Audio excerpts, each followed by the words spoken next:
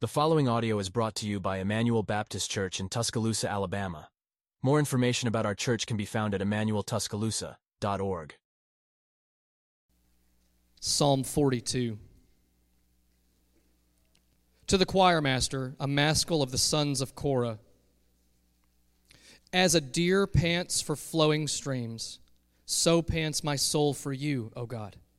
My soul thirsts for God, for the living God. When shall I come and appear before God? My tears have been my food day and night, while they say to me all the day long, where is your God?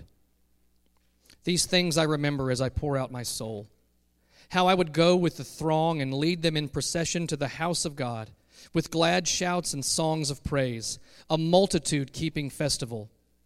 Why are you cast down, O my soul, and why are you in turmoil within me? Hope in God, for I shall again praise him, my salvation and my God. My soul is cast down within me. Therefore I remember you from the land of Jordan and of Hermon, from Mount Mizar. Deep calls to deep at the roar of your waterfalls. All your breakers and your waves have gone over me. By day the Lord commands his steadfast love, and at night his song is with me, a prayer to the God of my life. I say to God, my rock, why have you forgotten me? Why do I go mourning because of the oppression of the enemy? As with a deadly wound in my bones, my adversaries taunt me, while they say to me all the day long, where is your God? Why are you cast down, O my soul? And why are you in turmoil within me? Hope in God, for I shall again praise him, my salvation and my God. Amen. We all know what it's like to be sad. We recognize from the very first few chapters of the Bible that something is terribly wrong. We see the world that God has made, of which he said it is very good. We see it thrown into chaos when the man and the woman that he made to worship and serve him in this world that he had made choose instead to trust the words of the creature rather than subduing it. They submit to the serpent and do not trust the word of the Lord. We know that from their sin, the whole world has been turned upside down, that things are not as they were created to be. And one of the results from that is sadness and sorrow of all different stripes. You have husbands, fathers, wives, and mothers who abandon the faith and abandon their families. You have children who refuse to listen to their parents and submit to them. You get fired from your job for no fault of your own. Your health fails. A loved one's health fails. People die. Accidents happen. Financial distress comes on you out of nowhere. People hate you without cause, may not even know you. You're wronged and you get no justice. You make plans only to have everything fall apart. We're overwhelmed by tragic things that may not happen to us specifically, but we look at the world around us, a world gone mad, and see evils like abortion, wars, famine, and suffering of all stripes taking place. And these things grieve us. You know, it may not even be an event that has happened to you. Sometimes we're just sad. Life in a broken world is difficult, and sometimes the weight of that just sits on us like an anvil. What do you do? What do you do in those moments? I mean, we all have the things that we want to turn to distract us. Exercise, food, work, whatever. But do those things provide you any sort of lasting relief? No, they don't. Because they can't. They weren't designed to do that. So, Christian, what are you to do in the midst of your overwhelming sorrow? See, that's where a psalm like Psalm 42 is so good for us. It's a psalm of lament. And now, we may be tempted when we come to the Psalms of Lament to just kind of breeze over them, especially if you're already in the place where you're overwhelmed by your grief and by your sorrow. You might think to yourself, yeah, I know that this is the Word of God, but I don't need this one right now. I'm gonna sit this one out for just a minute. Because what we like is upbeat. We like happy. And we're taught by the world around us that that's all you need. You need positive vibes. Don't bring those bad vibes in here. Don't come at me with that. No, I need positivity. I need my spirit to be uplifted. But that's foolish. We need the Psalms of Lament. This is God's inspired word to us, breathed out by Him, that we may be taught, that we may be corrected, that we may be rebuked, that we may be trained in righteousness.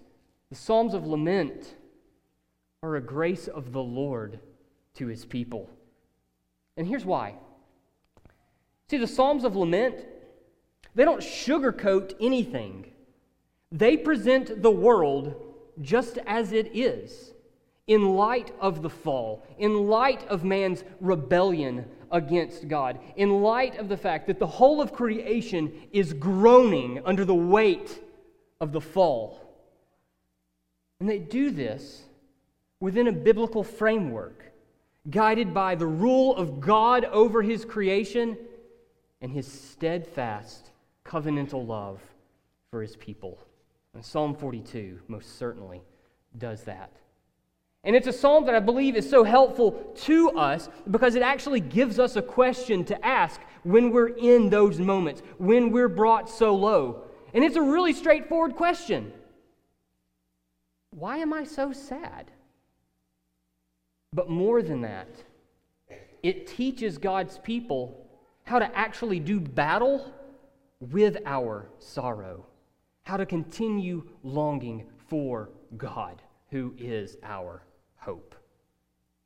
But then that raises one more question. Why is it that I do long for God in the midst of sorrow? Where does that come from? I mean, shouldn't sorrow actually drive me away from God? Perhaps you felt that feeling of your sadness wanting to draw you away from the Lord. Well, this psalm, it deals with that as well. And so what we're going to see in this psalm are two threads kind of running throughout that are interwoven as the psalmist goes back and forth, and those are deep sorrow and great hope. And so let's look at the text together. So that first thread that I want to examine is deep sorrow. Now, like many of the Psalms, we don't know the exact setting for what's going on in the life of our psalmist. We're told that it was written by the sons of Korah. So these guys were men that David appointed to service at the tabernacle when he brought the Ark of the Covenant back to Jerusalem or to Jerusalem and set that up. Their job there at the tabernacle was to offer songs of thanksgiving and praise while other priests offered up the regular sacrifices.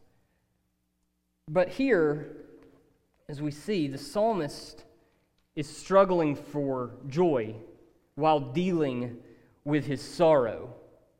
Look at verse 4. The psalmist has been pouring out his soul. He is unloading all of his troubles on the Lord.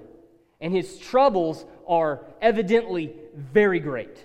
I mean, look at verse 3 and what he says there.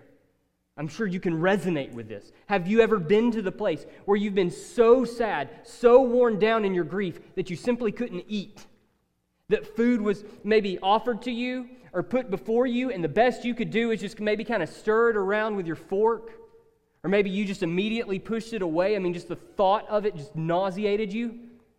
You couldn't even eat. That's where the psalmist is. His only food are his tears, and those are flowing night and day.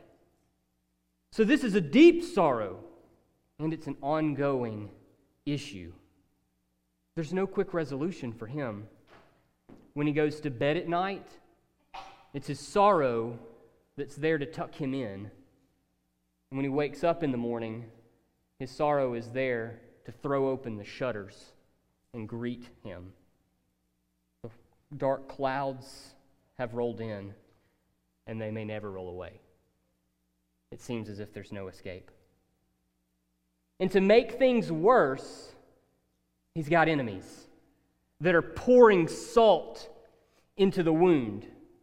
We see the first reference to them there in verse 3. Rather than coming to him, seeing his tears, and offering him comfort, they mock. Where's your God? The implication clearly being, your God doesn't want to help you. Or I know what it is. He can't. Maybe he's not even there at all. And their taunts are just as relentless as his tears. They taunt him, verse 9, they taunt him all the day long. So he has no escape. Turns inward, sorrow. Turns outward, taunting. No relief. But look further at what he says about his enemies there in verse 9. He describes their taunts like a deadly wound in his bones. So on the one hand, he's talking about their persistence still. They're ever with him. But I also believe that what he's getting at is the content of what they are saying to him.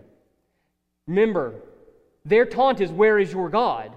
Their taunts stem from their own unbelief. They do not trust the Lord. They do not revere the Lord. They do not fear him. And so out of their own wicked hearts comes their unbelief. And their unbelief is like a poisonous wound that is festering in him. And that's a big problem, because those doubts already exist in his own mind. We see the first glimpse of that in verse 2. Read again what he says there at the very end of verse 2. He says, When will I come and appear before God? He's got feelings of abandonment that are only beginning to grow. We see that in 7. Because there in verse 7, he references these breakers and these waves that have washed over him. But look again closely. Your breakers, your waves have crashed over me. He's making reference to the judgment of God. Anytime we have these breakers and waves mentioned, you might think of Jonah's prayer in Jonah chapter 2. He says, it's your breakers, your waves that have washed over me. We see this in other Psalms. These are all references to the judgment of God. And so the psalmist is in the place of going, not only do I not know when I'm going to see you again, but I know that I'm in this place of great sorrow because you, God, have afflicted me. Leading to his cry in verse 9. We can feel this deep in our bones, I'm sure. Why have you forgotten me? And ultimately, that's the psalmist's problem. You see, the only solution to his sorrow is the Lord. But the Lord feels far away. And so do you see the threat that his enemies pose to him?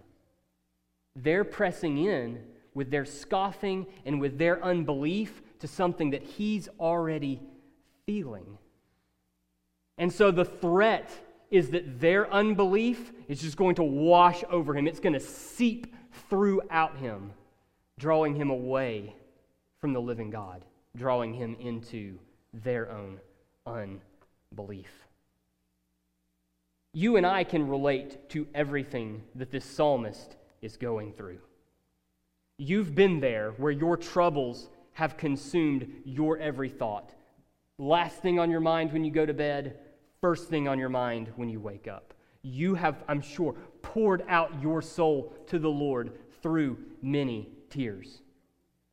You've had that sneering, or maybe you do have that sneering family member, that coworker, that neighbor who in the middle of your difficulty, in the middle of your sorrow, pulled the pin and chunked that hand grenade at you. Where is your God? That religion of yours that you're always going on about? What good's it done for you? Where's he at? And you felt that deadly wound festering in your own soul. You felt, or you've at the very least been tempted to feel like God has turned his back on you. You've cried out like the psalmist, God, where are you? Have you forgotten me? Are you mad at me? Why are you doing this to me? Now, I want to be clear. Two things are true. It's not wrong to feel sorrow. That is in no way the point of this psalm. But sometimes we act like that's true. I have to put on a brave face, a happy face. I have to go out and act like there is absolutely nothing in the world that is wrong with me. And sometimes we even take that and we put it on the Lord. Well, God has been so gracious and he's been so merciful to me, so I just should never be sad. I can't be sad. Like it's wrong of me to be sad. But I want to argue that looking at the world biblically, in light of the fall, in light of Genesis 3, that a right response within us, in the Christian, is to have a rightly oriented sadness. Human suffering, especially the suffering of those who are near to us, that should grieve us. Death should grieve us. You know, we get into this place where we start talking about death and we talk about it, oh, it's natural, it happens, it's coming for us all. Death isn't natural. That's not how it was supposed to be. That's not the world that God created when he said it was very good. That is a result of the fall. For the wages of sin is death. Death is not natural. It should grieve every single one of us. Sin, unrepentance, unbelief should grieve us. Broken relationships, sufferings of various kinds. These should produce sorrow in us because we know this isn't how it's meant to be. But second, that does not give us a license to just sit in our sorrow, to when it comes upon us to do nothing, to just let it run wild over us, over our thoughts, over our feelings, over our actions, over our words. Because when we do that, our suffering is turning us away from a biblical view on suffering and sorrow. We can acknowledge and should that it's a result of the fall, but we also must acknowledge that God has acted, is acting, and will finally act to put away all of it. So then, we must do something with our sorrow. We may not just surrender ourselves to it, but we're prone to that. Sometimes we just give up. We do just sit in it. We do just say, it's not going to get any better. So I'm just going to marinate in my sadness. I'm not even going to try to address it. Other times, in the midst of our sorrow, we indulge sin. We get angry and we just lash out. We say whatever we want. We spew vulgar speech. We grow impatient, harsh towards others. Or perhaps we turn to a vice. We turn ourselves to gluttony, just eat and eat and eat and eat and eat and eat and eat, as if the food is going to take away the pain and make the situation better. We indulge sexual sin. There's a myriad of other ways in which we just give ourselves over to our sinful impulses as a surrender to our sorrow, desperately looking for something to make us feel better. What we have to understand is that our grief does not give us a hall pass to just do or say or think whatever we want. Other times, we may see resolution to whatever it is that's ailing us as our only hope, where for us, our only context for joy, the only way that I think that I could ever be happy again is for my marriage to improve, for my child to act right, for my financial situation to get better, or whatever it may be.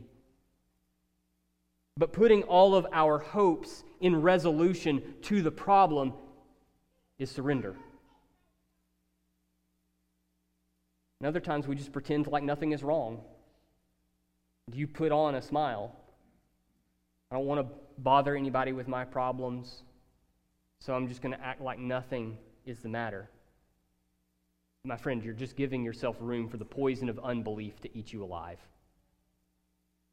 It's okay and right to ask for help. So then, what do you do when you're there? When all the breakers and waves have washed over you? Well, there's something else I would very much like to show you from the text, because I want us all to see what the psalmist does in response to his sorrow. And so that leads to the second thread. There is great hope for the believer. Look back with me. Look again there at verse 4. See, the psalmist, as he's pouring out his soul to the Lord, it brings to mind for him these memories of sweet times of worship when he would gather with God's people and go to the tabernacle to praise the Lord. And now you might look at that and go, well, that's a painful memory, I'm sure, because he feels far from the Lord. And I'm sure there is some pain for him in there. But I don't think that's primarily it, because look at verse 5. Look where he immediately turns. See, he doesn't follow this up by crying out to God, "How long, O Lord?" But instead, the fires that are simmering in his soul for the Lord are stoked. His response to remembering these times of worship with God's people is to go, wait, time out. Why do I feel so hopeless? It doesn't have to be that way. I don't have to be overwhelmed by my sorrow because I know the living God. And I can turn to Him. I can hope in Him. And so he begins to recognize God for who He is. This is my God who has delivered me, who has redeemed me, who has redeemed a people for Himself. That He is personally identified with, saying, "You will be my people. I will be your God." These are the things that he remembers. God is faithful. And so he doesn't surrender to his sorrow. No, his hope is in the steadfast love of God who keeps all of His promises. And so he turns to more thoughts of those things. We see that in verse 8. He feels the weight of his sorrow, but then he remembers that by day the Lord commands His steadfast love, and by night He is singing over His people. God has not left him. He does not leave His people. That is not who He is. That is not what He does. And yet we see in verse 9 the reflex in his soul. Well, what about me? Haven't you forgotten me? But then look again at verse 11. What is the response to his sorrow? Once again, he says, "Stop. No. Why, O my soul, are you turned down? Why am I overwhelmed by grief? You know who the Lord is. You know that He is faithful to His people. He is your salvation. He is your hope. He is your God. So stand firm. The psalmist is waging war here. He is waging war against his sorrow by reminding himself of the goodness of God. You see on another example, look at verse 6. He acknowledges his sorrow. My soul is turned down.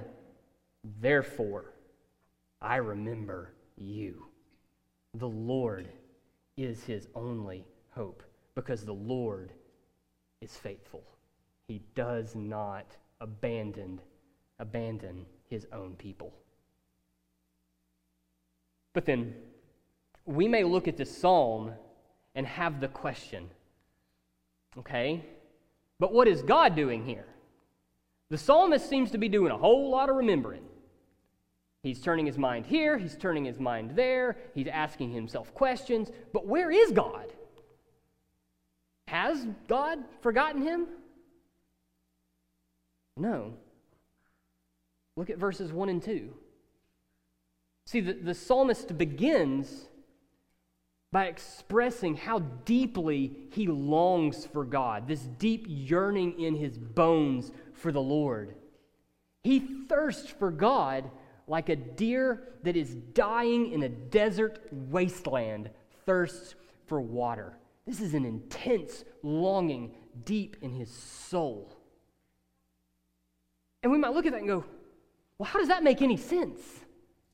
How does his sorrow, how has it actually worked to inflame his desires for God? And according to the flesh, it doesn't make sense. Because according to the flesh, we have no desires for God.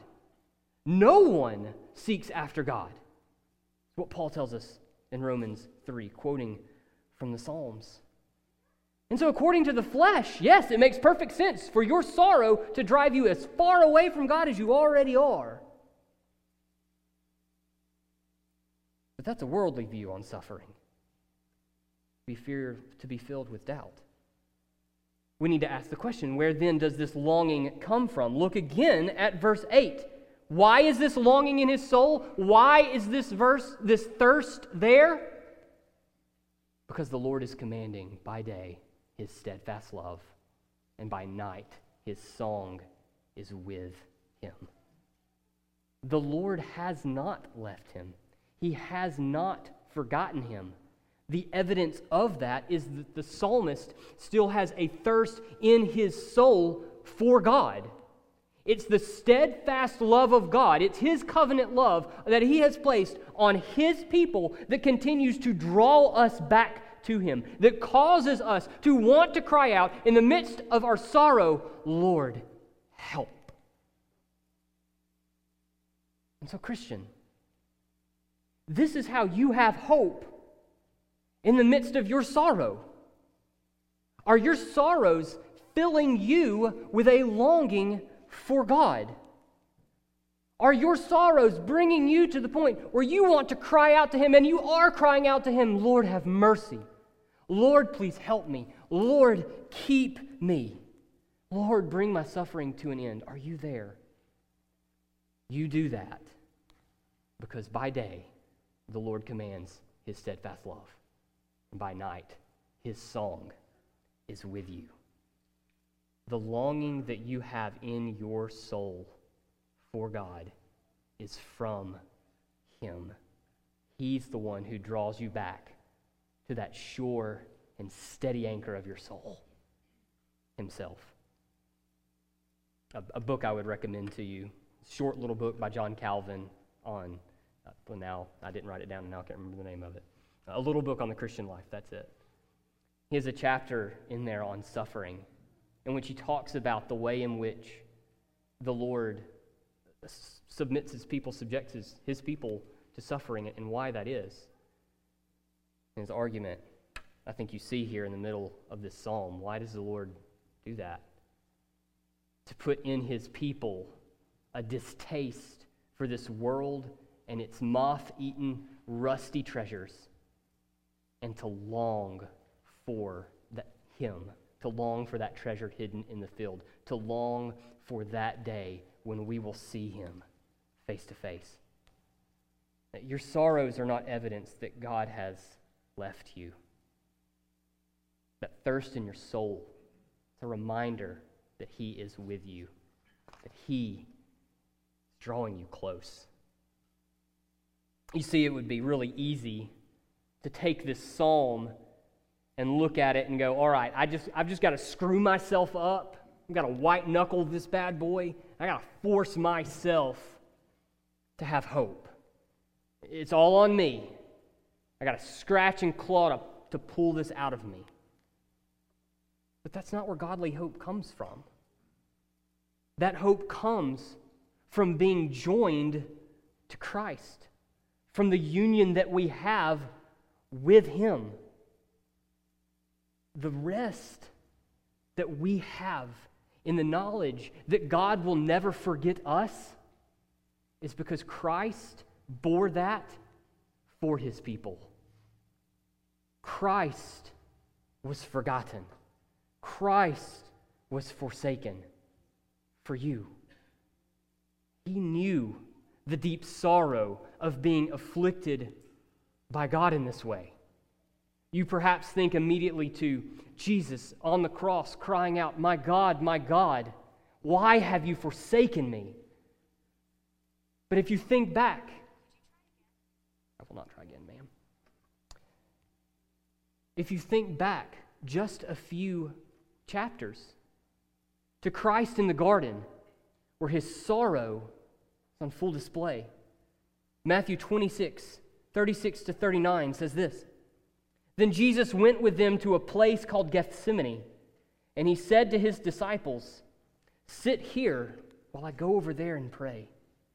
And taking with Him Peter and the two sons of Zebedee, He began to be sorrowful and troubled. Then He said to them, 'My soul is very sorrowful, even to death. Remain here and watch with me.' And going a little farther, He fell on His face and prayed, saying, 'My Father, if it be possible, let this cup pass from me. Nevertheless, not as I will, but as You will.'" Christian, Jesus knew what it was to be forgotten by God. He experienced the full weight of that when He drank that bitter cup of God's wrath as He hung dying on the cross. But because He has experienced that, because He has gone through that suffering, those who are joined to Him by faith never will. He drank that bitter cup to save you from it.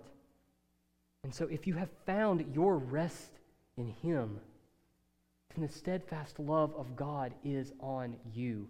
He will not forget His own. And I want you to consider what that means. Your having been joined to Christ by faith. What God has done through Christ is He has adopted you as His child. He has brought you into His family. And to those who are in His family, who are of the household of faith, He gives His Spirit. And look what the Spirit of God causes the children of God to do. Galatians 4 verse 6 says, "And because you are sons, God has sent the Spirit of His Son into our hearts, crying, 'Abba, Father.'" Christian, those desperate cries to God for aid, your tearful prayers asking God for help, those longings when you're overwhelmed by your grief, all evidence of His faithfulness to you, that His Spirit is at work in you, conforming you into the likeness of Christ, bringing you to trust in your Father in heaven. The flesh doesn't produce this. The flesh produces faithlessness, turning us away from God and towards worldly sources of hope that can't provide it. I realize there are probably some of you that may scoff at this. who the idea of suffering is for you just fuel for the fires of your own unbelief, that it's evidence that God is not good, that he does not care, or that he is not there. But you need to understand what this means for you. That apart from Christ, there is no hope for you. You are without hope in this world. Sorrows will come for you because they will come for us all. And your sorrows, because you do not have that steadfast, that sure and steady anchor, they will eat you alive. You can grab for whatever you want to. Grab for food, grab for work, grab for sex, grab for money, grab for family. They cannot deliver you. They will not deliver you.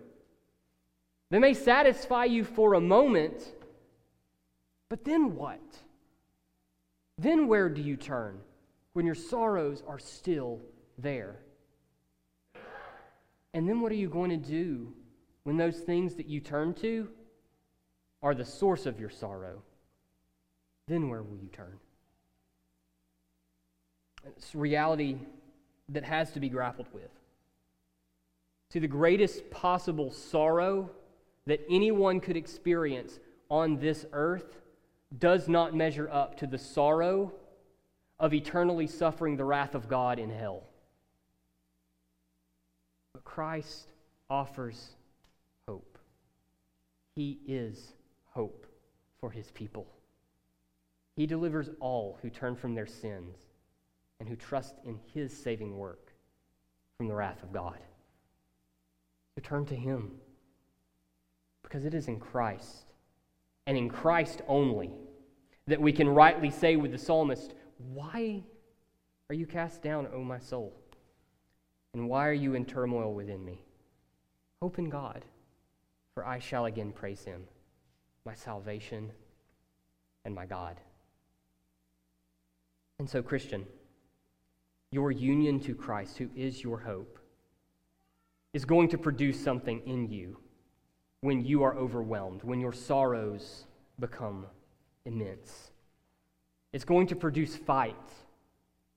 Fight against your sorrow, not surrender, because surrender is just not an option for those who are in Christ. We must do battle.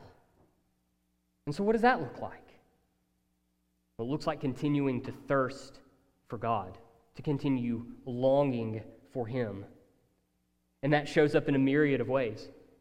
Continuing to cry out for God. Are you to the point with your sorrow where you don't desire to pray? You don't desire to read the Bible? You don't desire to be around God's people? Stand firm, my friend. Don't stop praying. Even if all you can muster is, "Lord, please help." Keep seeking the Lord. You could sing doctrinally rich, gospel-centered songs. Remind yourself, not just on Sundays when we gather, but all week long. Sing and sing and sing some more. Stir up your soul. Let the Spirit of God stir you up through rich songs to remind you of the hope of the gospel. And Tom does a wonderful job of putting out the songs that we're going to sing each month on our website, on our blog. It'd be a great source for you in your sorrow. Pull up that playlist and just let it run and sing to the Lord. You could read doctrinally rich, gospel-centered books.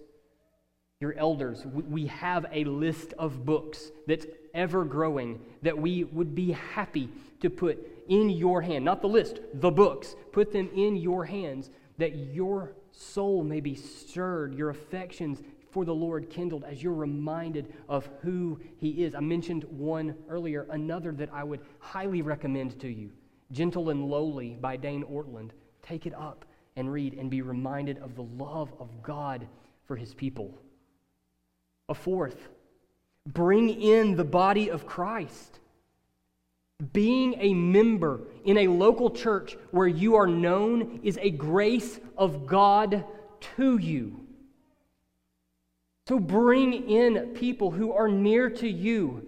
Share your griefs with them. You don't have to bear it on your own. You don't have to be a hero. Bring in others. Share your sorrows with them. And let the body do what it does. Let them correct you when you start to surrender. Let them grieve with you. Let them encourage you by reminding you of the hope that is yours in the Lord. And last, maybe not last, but take up your Bible and read it. It's so easy to start turning for that instant source of gratification. I'm going to look to my phone, I'm going to look to my food, I'm going to look to whatever. I'm going to immediately turn there. But take up your Bible and read and be reminded of the good news of Christ crucified for you, of God's steadfast and never-ending love for his people. A few verses that I would share with you that I would encourage you to store deep in your mind. Memorize passages of Scripture so that when those moments come and the sorrows are starting to wash over you, you have an immediate storehouse to go to and say, no, I know this is true. Psalm 23, 1 through 4. The Lord is my shepherd, I shall not want. He makes me lie down in green pastures. He leads me beside still waters. He restores my soul. He leads me in paths of righteousness for his name's sake. Even though I walk through the valley of the shadow of death, I will fear no evil, for you are with me. Your rod and your staff, they comfort me. John 10, 27 to 29. Christ, our good shepherd, says, my sheep hear my voice, and I know them, and they follow me. I give them eternal life, and they will never perish, and no one will snatch them out of my hand. My Father who has given them to me is greater than all, and no one is able to snatch them out of the Father's hand. 2 Corinthians 4, 16 and 17. So we do not lose heart. Though our outer self is wasting away, our inner self is being renewed day by day. For this light, momentary affliction is preparing for us an eternal weight of glory beyond all comparison. Revelation 21, 3 and 4. And I heard a loud voice from the throne saying, behold, the dwelling place of God is with man. He will dwell with them, and they will be his people. And God himself will be with them as their God.